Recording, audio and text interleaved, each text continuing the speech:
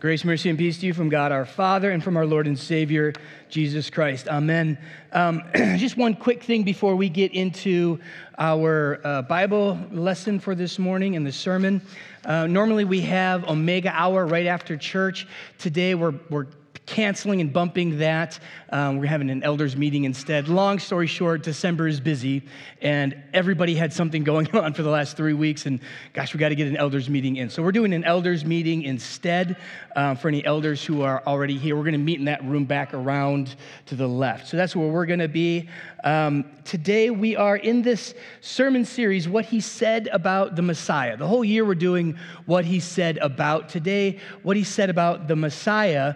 And specifically, we have this verse that Dan referenced earlier from Isaiah, to us a child is born. And hopefully you're noticing, and hopefully you've noticed by now, if you've been worshiping for a while, our songs all pretty often tie directly into our readings of the day. So we've been singing all about this, a child is born, a son is given.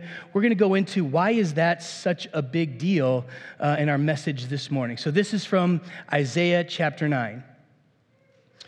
For to us a child is born, to us a son is given, and the government shall be upon his shoulder, and his name shall be called Wonderful Counselor, Mighty God, Everlasting Father, Prince of Peace. Of the increase of his government and of peace there will be no end.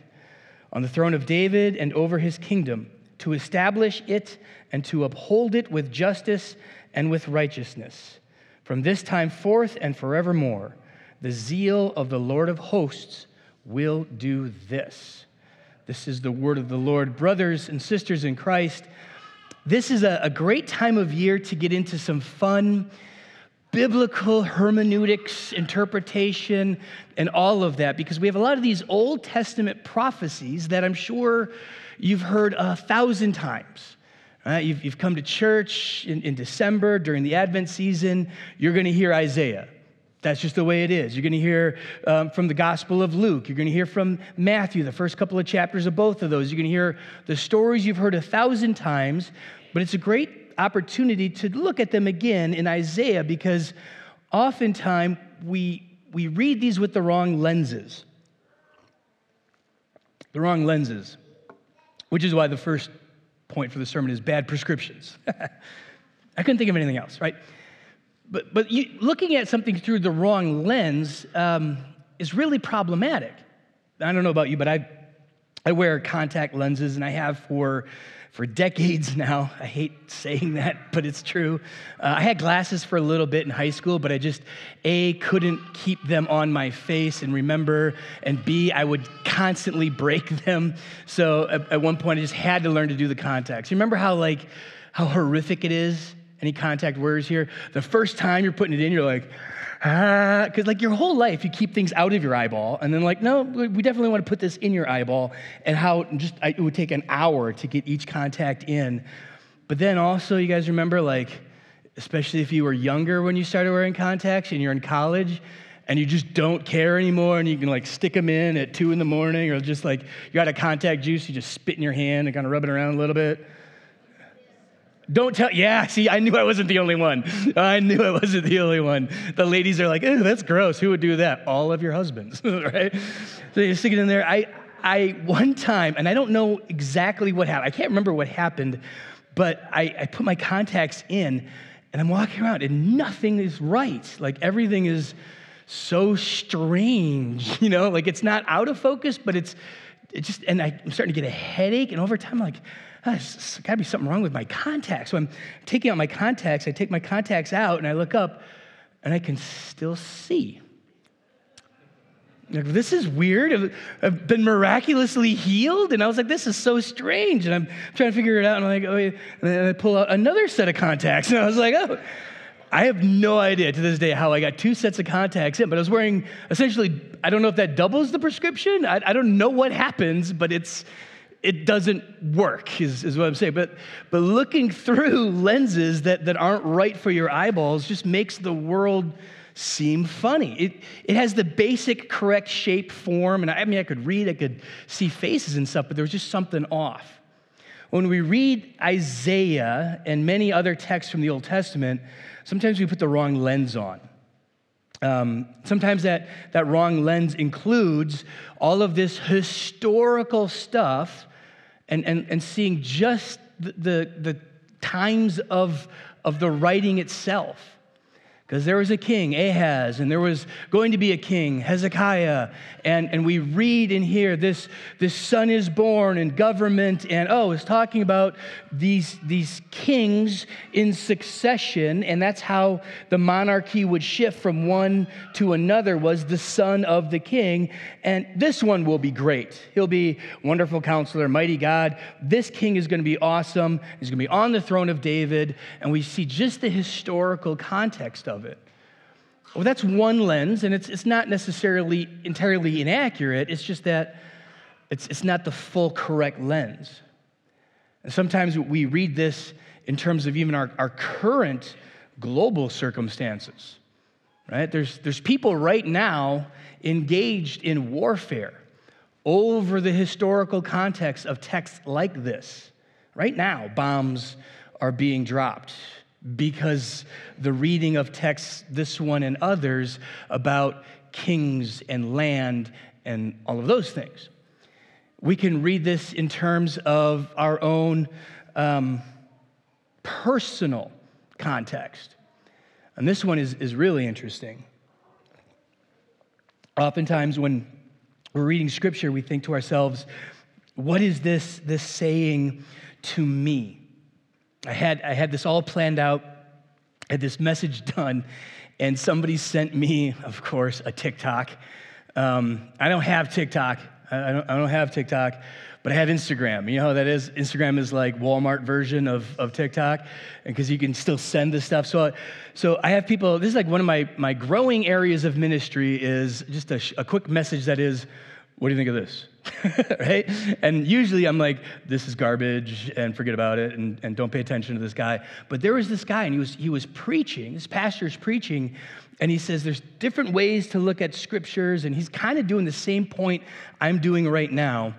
And exegesis is you read the scripture and you have it in context and you're pulling out something that is useful. Eisegesis, we don't like. That's when you have an idea and you try and read the idea into scripture. And then this guy had this great phrase, right? This great phrase of when you just try and see yourself in scripture. He calls it narcigesis.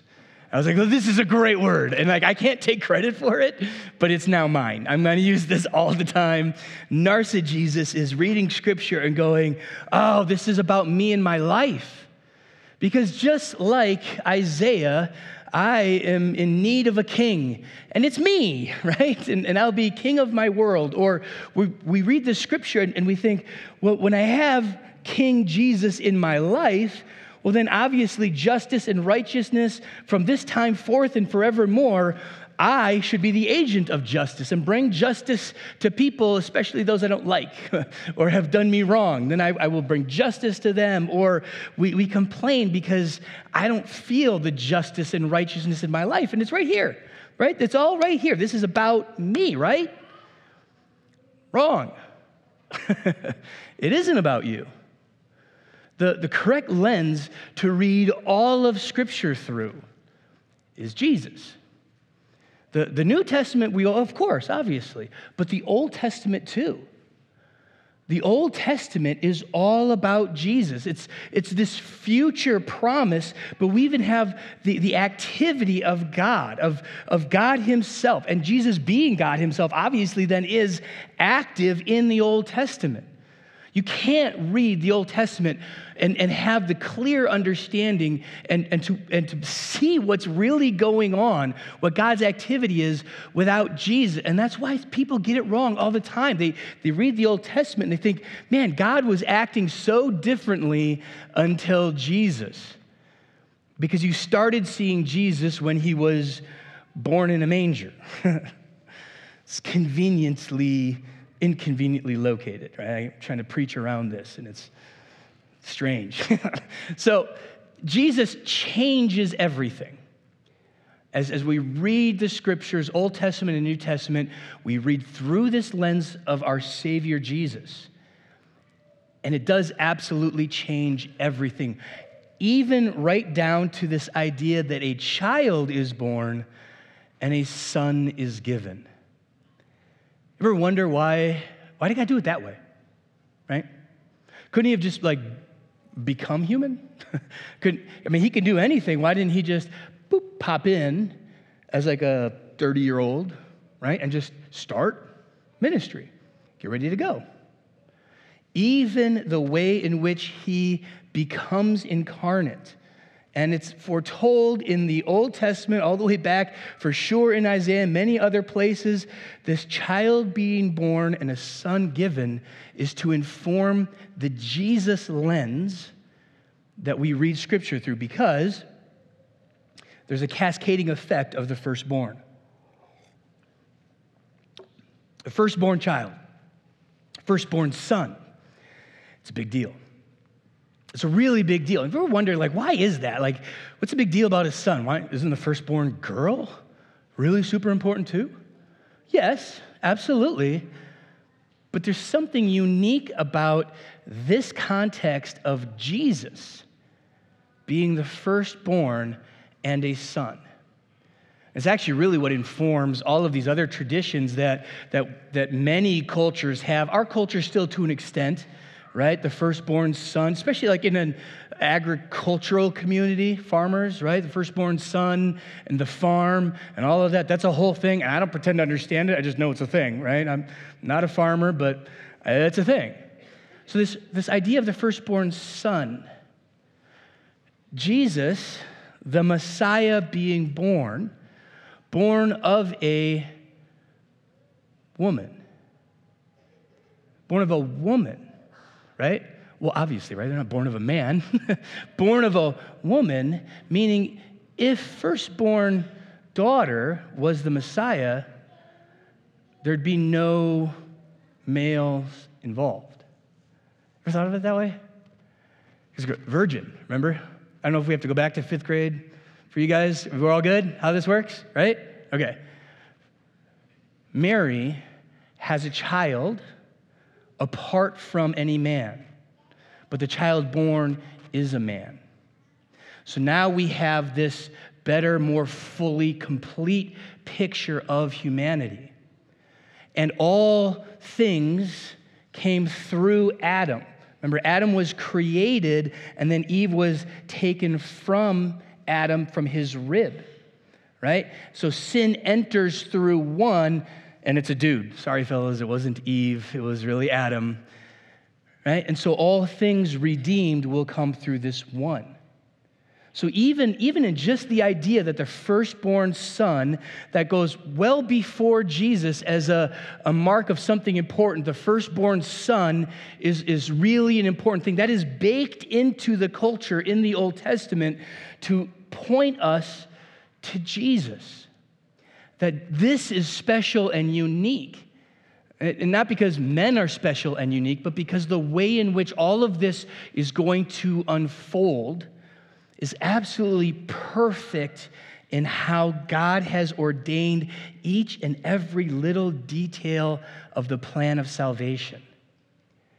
And the cascading effect of the firstborn as a son is only part of it. The cascading effect of the firstborn child. It's way bigger than I ever imagined. And I'm talking to a lot of moms and dads. You guys get this. But try and go back with me in your mind. Or if you don't have kids or don't have kids yet, whatever it is, just pay attention to this because it's way bigger of a deal than you think.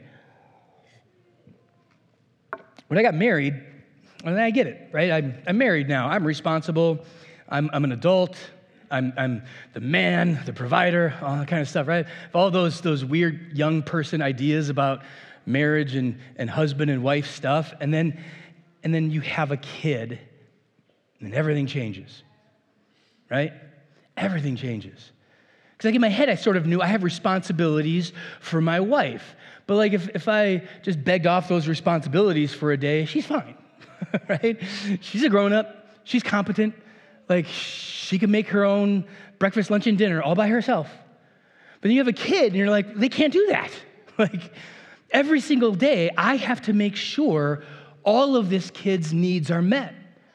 If I don't meet all of my wife's needs for one particular day, it's okay. It's not good, but she's going to live. She's going to survive. But man, you have a kid. That's the difference between being husband and all of a sudden I go from a dude who's now a husband to dad. And I don't pretend to know what it's like to go from woman, wife, mom, but I've watched it happen, and it seems significant, right? It seems like a really big deal. So the kid changes fundamentally two human beings just by arriving. But that's just the beginning. Because there's a dad and a mom and another dad and another mom who now have become grandma and grandpa. And holy cow, that is a whole different thing. And I am looking forward to it because it sounds like the best, right? It's all the cute and snuggly and they smell so wonderful. And then the moment they don't, you just say, there we go, right? Like, your problem. But that changed for me. What I noticed that was the biggest about that is my dad went from dad to grandpa, but then for me, he went to how do I be a dad, right? Now he's fathering a father to teach a father how to be a father. Whole different relationship. And then there's these knuckleheads hanging out there. And I was actually the first knucklehead in my family. My brother had the first grandchild. I went from just some guy to uncle. Like, what does that mean, uncle? Like, what do I do? Should I do something? Like, I'm obligated, obviously, for shenanigans, right? I should definitely get this kid in trouble a lot, and that's part of my job, but I should probably also, I don't know, birthday and Christmas, and there should be some other things. So you see how it's one kid has changed all of these people just by showing up.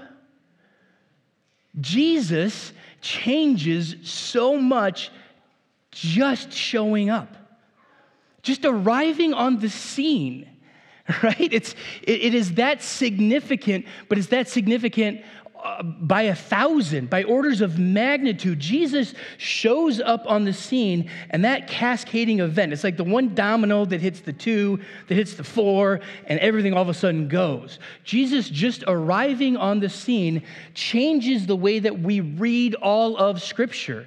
For thousands of years, we had this holy book that the people of Israel cherished and memorized and knew, and now all of a sudden it goes from the book to the Old Testament, right? It changed. It went from a book of prophecy to the thing in the future to the reality of right now. And as those people read this, they said, to us a child is born. It's no longer will be born in their minds. It is, this child is here. The government on his shoulders, wonderful counselor, mighty God, everlasting Father. All of these things are right now. But the Romans are still here. And the problems I have still exist. See, now you can't read your own personal narcissism into this text. The people who had memorized Isaiah for generations are going, but it's all still here, especially his death and his resurrection, and he ascends. They go, but all of this is unchanged in that regard. Well, that's because when you stop reading with the narcissism, when you stop reading it about yourself, your personal context, you start to see the kingdom of God. And you recognize there is a government, an organization that is so much bigger than the United States, Canada, the European Union. It's bigger than all of that. It is the kingdom of heaven. We have a king who reigns over angels and archangels and all the heavenly hosts. That his dominion isn't these borders that keep countries secure, fences and walls and guards. His kingdom is all of the earth. And then those stars and planets out there as well. We start to see that we are little ants in a colony, and there is a creator so much bigger. See, the lens of Jesus shows to us this cascading effect where suddenly the problems that we have need to be viewed differently. And we have to stop being so selfish reading Scripture. We have to stop being so self-minded as we consider our lives just because Jesus shows up.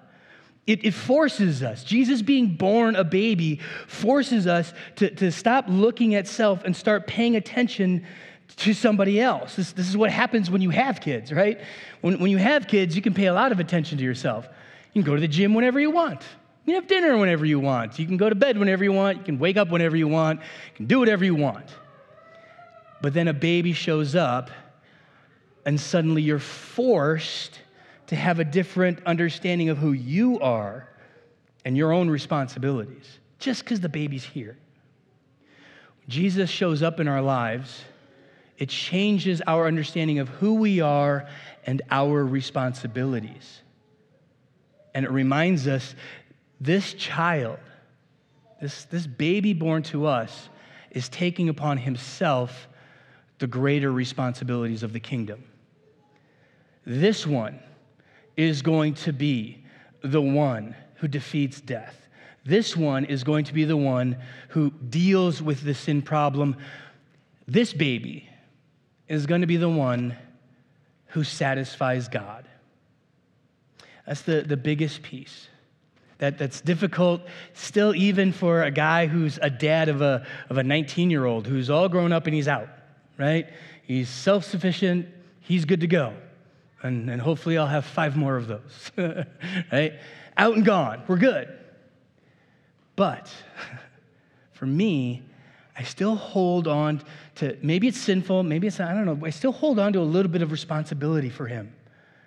And I think we all do for all of our kids. At some point, we hold on just a little bit, like, man, we want to step in, we want to intervene, we want to do something. We want to do something. With this child, this one grows up perfect, without sin. Not just a regular dude, a regular man. This one is God. And we don't hold on to the responsibility of any last bit.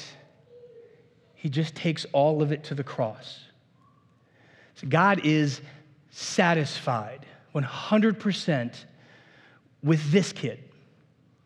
God is satisfied 100% with the life and death, the sacrifice offered for our sins. He doesn't need me to pitch in. This doesn't need to be a group effort.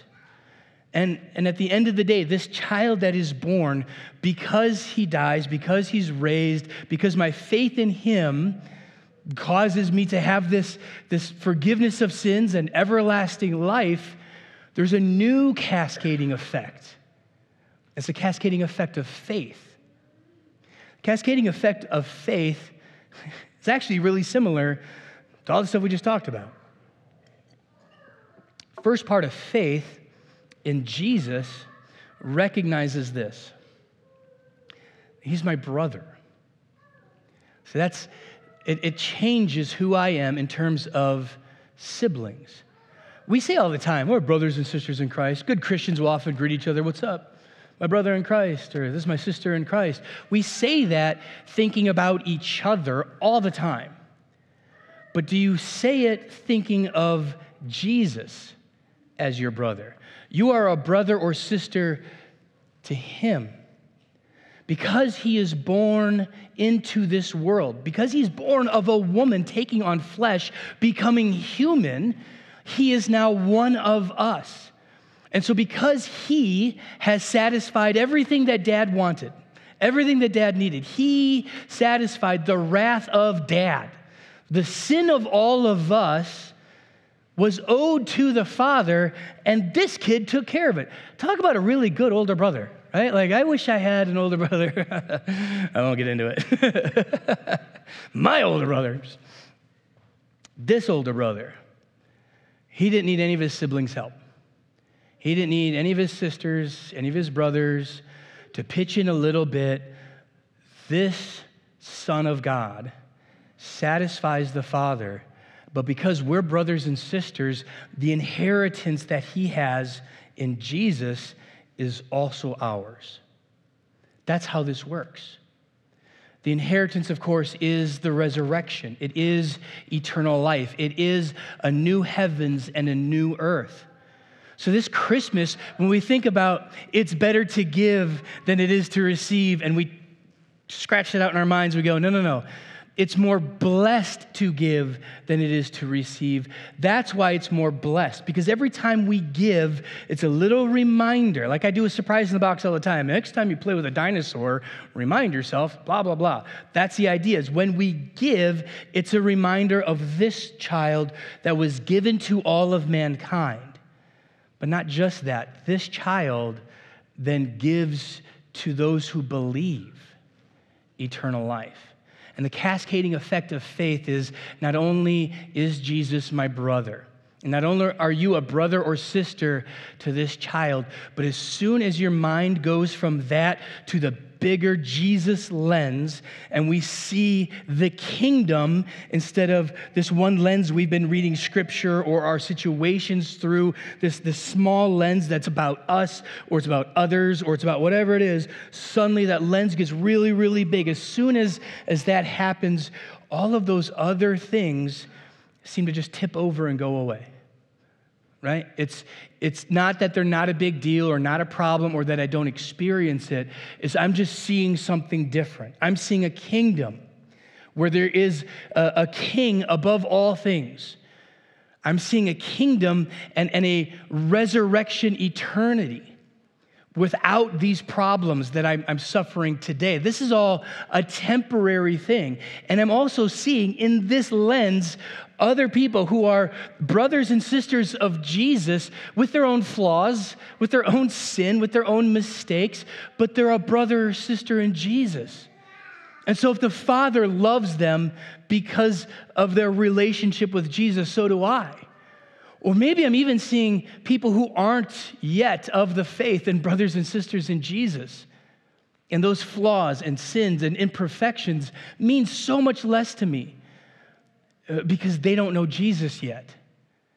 See, that lens just changes the way we see absolutely everything in this world. How I organize my life, how I raise my children, how I interact with my spouse, how I see my own brothers and sisters in my family, in my church. Anyway, everything changes just because to us a child is born, to us a son is given. It absolutely wrecks any idea that my life is about me, my world is about me, and that who I am needs to be defined in any other way than who this child is to me. This Christmas, I want you to think of it this way. You get a big brother in Jesus, which is usually backwards, right? They usually come first. But this one, this baby that we celebrate in Christmas is your big brother, who is also God and does for you what only the firstborn of God could ever do. So let's celebrate this Christmas, this birthday of Jesus, knowing that it changes fundamentally who we are. Amen. May the peace which surpasses human understanding guard your hearts and minds in Christ Jesus. Amen. All right, those kiddos will be coming back. Just again, a reminder, Omega Hour is off for this week, and then we're going to go ahead and have the elders meeting back around that corner. And then Christmas program, you guys all set? Ready to go? Yay! Christmas program next week. Woohoo! All right, would you please stand and pray with me?